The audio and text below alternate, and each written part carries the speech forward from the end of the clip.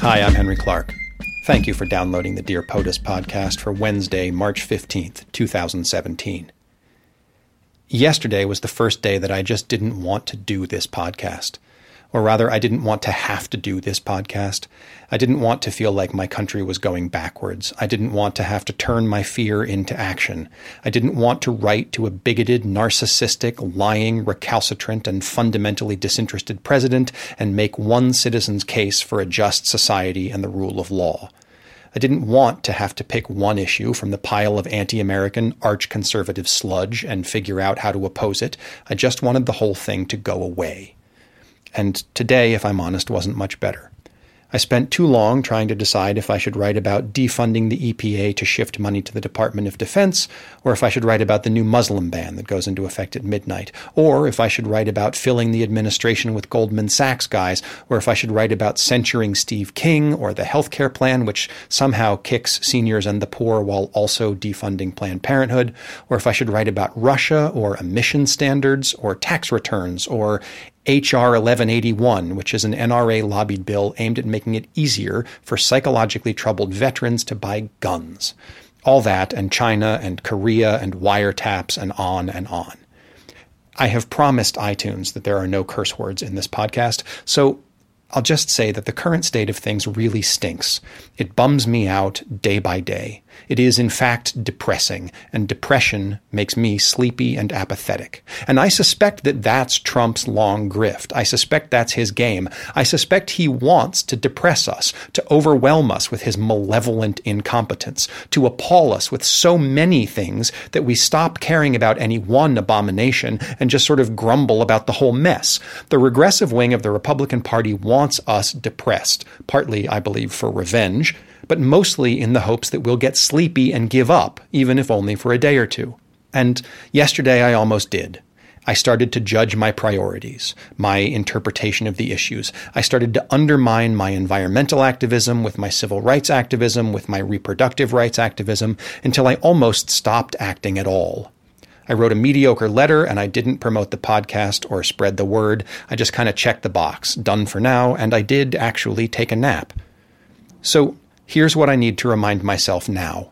We will not fix it all today or tomorrow, but neither will they break it all today or tomorrow. And the most important thing we can do is stay engaged, stay active, stay proactive, and keep speaking out. It feels like too much, like there are too many things to oppose or support, too many things to boycott, or too many things to donate to. Well, that feeling is true, and there are no perfect solutions, which personally rankles me no end. There are no perfect solutions, but there are myriad solutions. There are seemingly countless things we can do. So pick one and do it, and don't judge your positive actions for the day. All the little ones matter, and it matters more that we do than that we do perfectly. After all, tomorrow there will be another chance to speak, another chance to act. One thing I believe from the Trump administration, there will always be another fight tomorrow. So, today I sent the following letter to the White House, and tomorrow I'll send another one. Dear President Trump, I have the deepest respect for your office, but no respect for you as a man or as a leader. In February, you announced that your budget proposal for 2018 would include a 10% increase in the defense budget, and you called for a 25% cut in the budget of the EPA as one of the key offsets for that money. You have called the Department of Defense woefully underfunded, despite the fact that the DoD receives a full half of the discretionary budget of the United States. It's easy enough to score points by saying that the military needs more planes and tanks and ships, but it is not clear that that is true. What is clear is that more than 40% of the DoD's spending goes not to military personnel or operations, but to civilian contractors. It seems like your Reverse Robin Hood Act is just another attempt to send taxpayer dollars to the big businesses you are so busy deregulating. Once again, you are trying to turn a profit and score points with your base instead of governing the country. Your attempts to dismantle the EPA in the name of dangerously ignorant non-science hold no ideological weight. Today you are in Detroit, once again hiding behind your phony non-science lies and shilling for the automakers. You may see lowering fuel efficiency standards as a way of thumbing your nose at the Obama administration and racking up short-term profits while gas is cheap, but your policy is not only anti-environment, it is anti-innovation and risks tremendous long-term harm to the U.S. auto industry when the rest of the world's standards pass us by and no one else can buy American. As the budget fight looms ever closer, I contacted my representatives in Congress today and told them to oppose your budget plan and any budget plan that trades the long-term health of our citizens, our planet, or our industries for your short-term gain. You represent a minority. I stand with the majority. Sincerely, Henry Clark. This is the point in the podcast where I usually urge you to make a call about this issue. Today, I'm just going to urge you to make a call. Pick a thing and do it. If you'd like to call Congress, the number is 202-225-3121.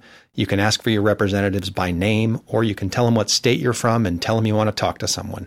Pick an issue, make a call, take a stand.